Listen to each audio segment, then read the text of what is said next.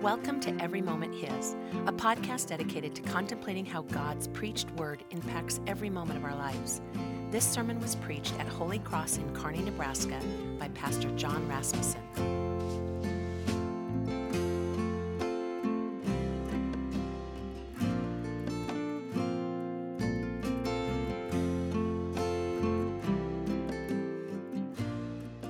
And we're going to dig into God's Word here, Mark chapter 6. So if you got a Bible, go ahead and grab one.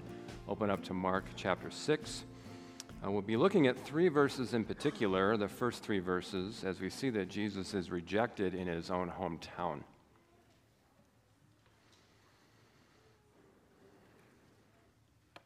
Let's just go ahead and take a look at those first three verses. It says, "And on the Sabbath he began to teach in the synagogue, and many who heard him were astonished, saying, 'Where did this man get these things?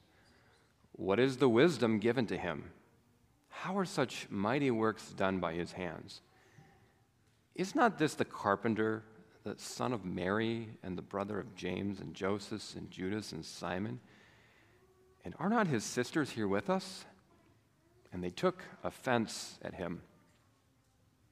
You know, sometimes what is now famous was actually at one time rejected.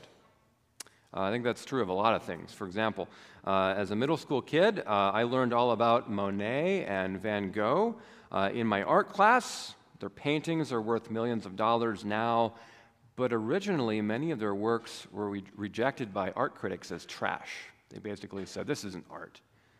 But now we appreciate these works. Or, for example, the book Animal Farm by George Orwell. I had to read that in high school. Maybe you did too. It's a pretty popular book, but it was originally rejected because, according to one publisher, it is impossible to sell animal stories in the United States. Lion King hadn't come out yet, I guess. Or did you know that the wildly popular movie Back to the Future was rejected by both Disney and Columbia for a variety of reasons? And after the fact, I bet they wish they could go back to 1985 and say, "Yeah, sure, we'll do it." That's a bad joke, sorry. You got to do that as a dad sometimes. So sometimes what is now famous was once rejected. And we see that with Jesus, that Jesus is revered and adored and worshiped all throughout this globe today as we gather on the Lord's Day. But there was a time when Jesus went to his hometown and people rejected him. We see that today in Mark 6. So far in Mark's gospel, some people come to Jesus in faith. We've seen that, right? We've seen that some people come to Jesus in faith and they respond to him in the way that they ought to. So, for example, we have the woman with the issue of the chronic bleeding last week in Mark chapter 5. She comes to Jesus in faith and she receives healing. Or you have Jairus who comes to Jesus on behalf of his daughter who's sick and at the point of death. And once again, he receives Jesus in faith. But other times, people react to Jesus without any faith at all. In fact, they straight up reject him. And these are like those seeds in the parable of the sower from chapter 4, those seeds that hit the hard ground and nothing happens. The birds just devour them. So in the reading today, Jesus goes back to his hometown of Nazareth, not the place he was born, but the place he grew up. And at first, things seem to be going great. As he teaches in the synagogue, people are amazed, minds blown. Look at verse 2. "Many people who heard him were astonished, saying, 'Where did this man get these things? What is the wisdom given to him? How are such mighty works done by his hands?' But then the mood changes. Did you catch that in the text? The mood changes in verse 3. "Is not this the carpenter, the son of Mary, and the brother of James and Joseph and Judas and Simon? And are not his sisters here with us?" And it says that they took offense at him. Mark tells us that they are offended by his profession. He's a guy who works with his hands, not an educated elite with the right credentials. They're offended by his family.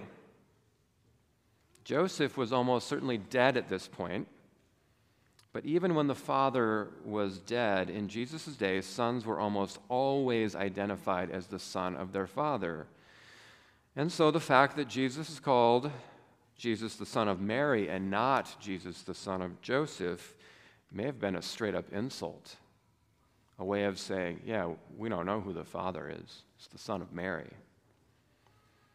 They're also offended by their familiarity with him. Of course, you know that familiarity breeds what? Contempt, right? They saw him grow up. They didn't think that he was all that special, and they wanted a bigger, better, more impressive Messiah, and so they were offended by him. Now, today I want to focus on that word offense, as in they took offense at him, because Mark uses a very specific Greek word that connects to a key theme in both the Old and the New Testament. It's the Greek word scandalizomai, and you might have heard in there an English word, the word scandal. It's where we get that word scandal, to be offended by something. That word, it means not just taking offense at someone or something, but it actually carries the idea of tripping over someone or something, stumbling over something.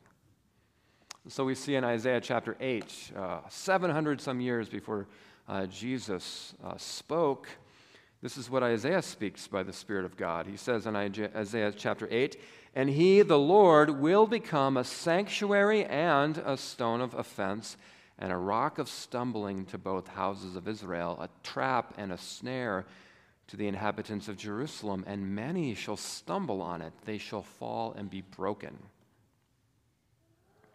Isaiah was saying to the people of his day that the Lord will always be for us either a sanctuary, a temple, a place of refuge and rest, or the Lord will be for us a stone that we trip over, something that we might even curse, just as people tripped over Jesus and cursed him in Nazareth. Or in Romans chapter 9, Paul is wrestling with this reality that Jesus is for some a rock of refuge and for others a rock of stumbling. He's reflecting on how many of the Gentiles, the non-Jewish Greeks and Romans that he preached to, many of them heard the gospel and they believed. They received Jesus as their very cornerstone that they built their life upon. But sadly, and this is what Paul's really wrestling with in Romans 9, is the fact that many of his own country people, many of the people of Israel, rejected Jesus and they stumbled over him. And so as Paul's reflecting on this, as he's wrestling with it, he quotes Isaiah 8. He says, "They have stumbled over the stumbling stone. As it is written, behold, I am laying in Zion a stone of stumbling and a rock of offense, and whoever believes in him will not be put to shame." In other words, while Jesus has caused some people to stand forever, others have tripped over him. In fact, Paul uses a word in that text, a word that comes from the same word that we heard in Mark 6:3. Mark tells us they took offense at Jesus. They tripped over him. And Paul, quoting Isaiah, says, also using the same word, that they tripped over the rock of offense. The point is this, is that some people come to Jesus Christ and experience him as a rock of refuge, the very foundation they build their life upon, but others experience him as the rock that they trip over. And what I want you to see today is that this rejection of Jesus, this stumbling over him in Nazareth, was not an isolated incident that just happened once. In fact, it's a major theme in the New Testament, and it's something that we see even today, even in the church.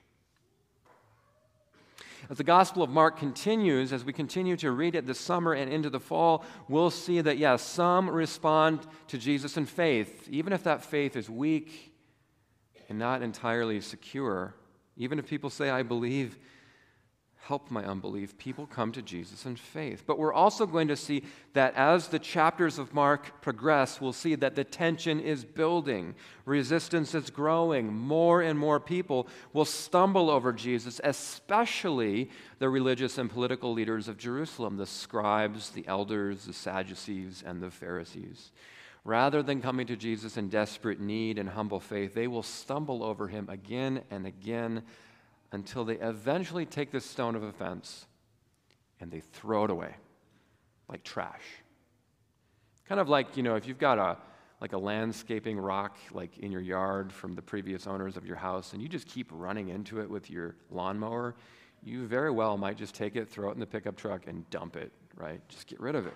And that's exactly what would happen with Jesus. At one point in Mark 12, when the tension is mounting with those who are stumbling over him, Jesus quotes Psalm 118. At the very point that they are decisively stumbling over him, to the point that they plan to arrest him, Jesus speaks these words to them from Psalm 118, 22 and 23. Jesus says to them, have you ever read this? You ever read this scripture before, guys? Have you read that the stone that the builders rejected has become the cornerstone? He's talking about himself. This is the Lord's doing. It is marvelous in our eyes. The very stone that the builders stumbled over and rejected is the cornerstone of our salvation, our rock and our refuge, Jesus Christ himself. And who would have thought that as they arrested him, as they mocked him, as they spit on him, as they beat him, as they rejected him, as they handed him over to the Romans to die the shameful death of crucifixion, who would have thought that this rejected stone would be the cornerstone of our salvation and also the cornerstone of all human history? Who would have known that our rejection of him would mean our acceptance eternally, and that our judgment upon him would mean our eternal release and forgiveness? It's beautiful. However, as beautiful and liberating as the gospel of Jesus Christ is, we continue to see that people still experience Jesus as either a rock of refuge or a rock of stumbling and offense. He is the most divisive figure in human history.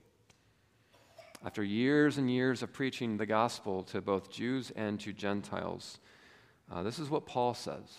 Paul's reflecting on his experience as a preacher, and he says this. He says, "For Jews demand signs and Greeks seek wisdom, but we preach Christ crucified." A stumbling block, there's that word, right? A stumbling block to Jews and folly to Gentiles, but to those who are called, both Jews and Greeks, Christ the power of God, in Christ the wisdom of God. Once again, we encounter that phrase, the stumbling block. It's that stone of offense we've been talking about thus far. In fact, Paul uses the same word that Mark used when he says that people in Nazareth took offense at him or were scandalized by him. You see, the Jewish people that Paul preached to, his own countrymen, they wanted a Messiah who would show up with a great, powerful sign, a display of power. They wanted him to kick out the Romans and put Israel back up on top again. But Jesus did none of those things. Paul instead preached a Jesus who submitted to the shame and the mockery of the cross. And most people who heard the message encountered that cross as a stumbling block, a stone of offense, and not as a source of salvation. But some people, Paul included, after a lot of resistance, right? Some people, Paul included, came to embrace that cross as a refuge, as a sanctuary, as their very cornerstone. The Greeks that Paul preached to, they wanted high-level, sophisticated wisdom. They wanted a TED Talk that would make sense to the intellectual elite of the day. But then Paul preached the message of the cross to a culture where even talk of crucifixion was taboo because the event was so shameful. Most people stumbled over that message. They called it utter foolishness. For example, in Acts chapter 17, Paul preaches to the philosophers at Athens. This would have been like preaching to the woke humanities department at an elite university on one of the coasts. A few recognized the cross as God's wisdom, but most of the crowd called it foolishness. In fact, they stumbled over the cross. You see, the cross has always been wisdom to some and foolishness to others. It's always been power to some and weakness to others. Jesus Christ has always been and continues to be either the cornerstone that we build our entire lives upon or the stumbling stone that we trip over. He can't be in the middle. He's either one. And this being the case, I offer to you, church, a word of warning and also a word of comfort. The warning's this. You know, I've seen it time and time again that even people within the church will stumble over Jesus Christ. Sometimes we may have just selected inspirational quotes of Jesus, and that's what we know of his words, like the Hobby Lobby poster kind of stuff, right? And we know those things about Jesus, but we haven't read every red letter, right? We haven't read everything there is to know about Jesus. And so sometimes when we encounter the real Jesus on his own terms, we can be offended. When we encounter a Jesus who makes us uncomfortable, who messes with us a little bit, who actually asks us to change our opinion on something, a Jesus who asks us to live in a way that's costly, right? We may encounter that Jesus and say, I don't want that Jesus. So entertain a thought experiment with me. What if Jesus Christ in the flesh showed up and he preached not at the synagogue in Nazareth, but right here in this pulpit at Holy Cross Lutheran Church in Kearney, Nebraska? I go take a seat, Jesus fills the pulpit. What would that look like? You know, Jesus has this way of being extremely comforting and also extremely unsettling all at the same time. You felt that, right? As you read the words of Jesus. If he were to preach from this pulpit, would you come to him in your great need, and would you find him to be a rock of refuge, the cornerstone upon which you build your life, or would you maybe stumble over him? Because many professing Christians in the church will stumble over the true and the genuine words of Jesus. So what if Jesus stood in this pulpit and he said to you, you need to pick. It's either me or sports on Sundays. You cannot serve God in sports on Sundays. What if he said that? And what if he actually drew a line and he made you stand on one side or the other, him or the sports? What if he made you choose? What if he said, we're not going to wait for the season to be over? What if he made you choose? What if he drew a hard line that made you choose between being a successful athlete or a faithful Christian? Would you drop the ball, the bat, the glove, and say, Lord, to whom shall we go? You alone have the words of eternal life. Or maybe you would stumble over him. Maybe you would say, I was okay with you, Jesus, until you said that. But you messed with my priorities. What if Jesus stood in the pulpit and he said, I love all people. I am the friend of sinners. I am the one who came to seek and to save the lost. I seek out and I love the one who is excluded and struggling. But I didn't celebrate Pride Month, and I never will. What if he stood before you and said, I celebrate people, I celebrate individuals created in the image of God, and I celebrate repentance, and I celebrate people being connected with me, but there are some things I don't celebrate. How would you respond to that, perhaps? Would you, like the tax collector in the parable, say, God, be merciful to me, a sinner, or even, Lord, I believe, but help my unbelief? Or would you stumble over the words of Jesus? Would you even maybe redefine your entire faith to get away from his words? Would you have the humility to hear Jesus out, both his law and his love? Or would you cancel Jesus or consign him to the wrong side of history? What if Jesus stood in this pulpit on this very day, the 4th of July, and he said, America isn't my favorite. The church is my favorite. My chosen people from every nation, tribe, and language. What if he said on this day, my people, my church, I command you to pray for your country and to show respect for your leaders and to be good citizens and to be thankful for freedom. But remember that I have not come to make America great. I have come to make my name great, the name of Christ, and my church great and eternal. What if he said this to you and then he didn't apologize? If anything that I have just spoken from this pulpit offends you, I want you to be careful. This is a critical moment, perhaps, for you. If your blood pressure's up, if your heart rate's up, if you're like, that offends me, right? If you're in that place right now, this is a critical moment for you because you very well may be stumbling over Jesus. I want you to be aware of that. You may be stumbling over the real Jesus, not the buffet Jesus. And by that I mean the Jesus we say, I like that, I like that, I like that, don't like that. You may be stumbling over Jesus. But for those who are here today who feel their great need and who know without a doubt that they are real sinners, who can't get their life together even if their life depended upon it, who say, Lord, I believe, but help my unbelief, I offer this word of comfort, and it's this. You know, most people in Nazareth rejected Jesus that day. Jesus marveled at their lack of faith, and he didn't do many miracles there that day. But there were a few people who must have had faith that day, because the text tells us that he did lay his hands on a few people and healed them. Just like when Paul preached in Athens in Acts 17, most of the people rejected everything that Paul had to say, but a few did believe. Most in Nazareth stumbled over Jesus, but a few had faith. Most who heard Paul preach in Athens stumbled over the cross, but a few believed. And the few who were healed and the few who believed, they may seem kind of small and pathetic for us, but the healing and the salvation that those few received was not experienced by them as small or pathetic. It was experienced as life-changing, right?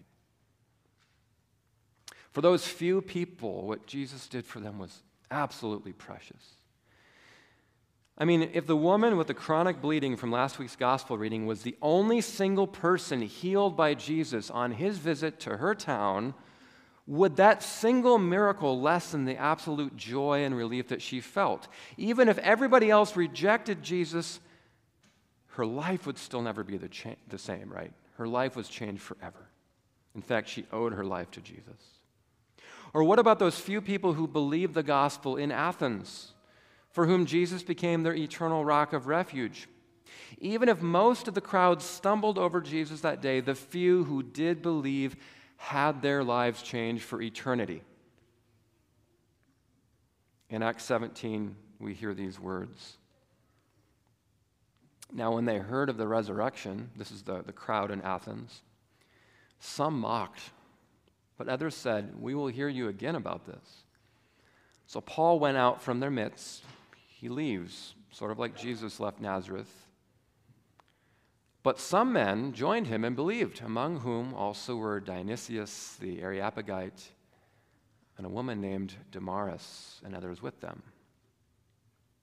Out of that crowd that stumbled over Jesus, we get the names of two people for whom the name of Jesus would be precious forever, Dionysius and Damaris. You see, the truth is that you and I, in the church, you and I are a part of the few. We are part of those who have heard the words of Jesus and come to him and know him as our rock, our refuge, our sanctuary, our cornerstone. And even though we often feel like we are just few in comparison to the world, you are precious to Jesus, few though you be. More and more, you and I will experience rejection by the world. We will feel odd and awkward and misunderstood as Christians. But you and I are precious to Jesus, even if we are few, rather than the many in the society in which we live. As we close today, I want you to listen very carefully to these beautiful words from 1 Peter chapter 2. Peter was writing to a group of Christians who were the oddball few among the many who rejected Jesus Christ wholesale. They felt weird in their culture because they embraced faith in Christ. They were mocked, they were mistreated, they were misunderstood, they were slandered. But this is what Peter writes to this rejected small group of Christians. It's a good chunk of text, so bear with me.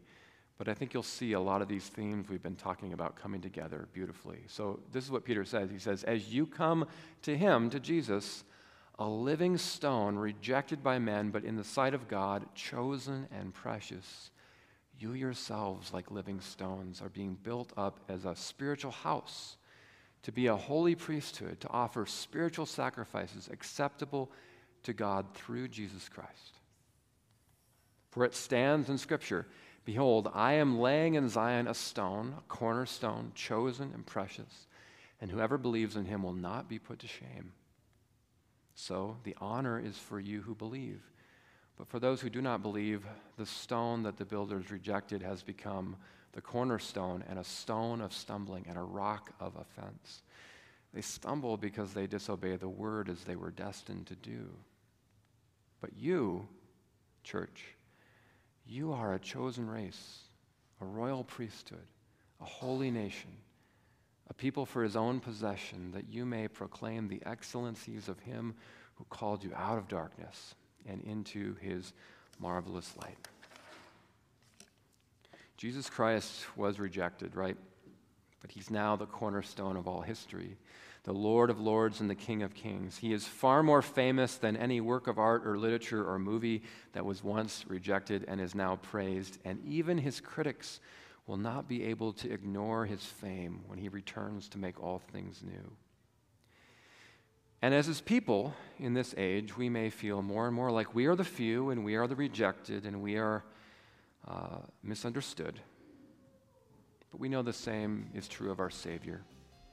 And we also know that we are precious stones purchased with the blood of Jesus, built into a holy temple, a temple that will last forever, built upon Jesus as our foundation. He may not matter much to the world, but he's precious to us. You are even more precious to him.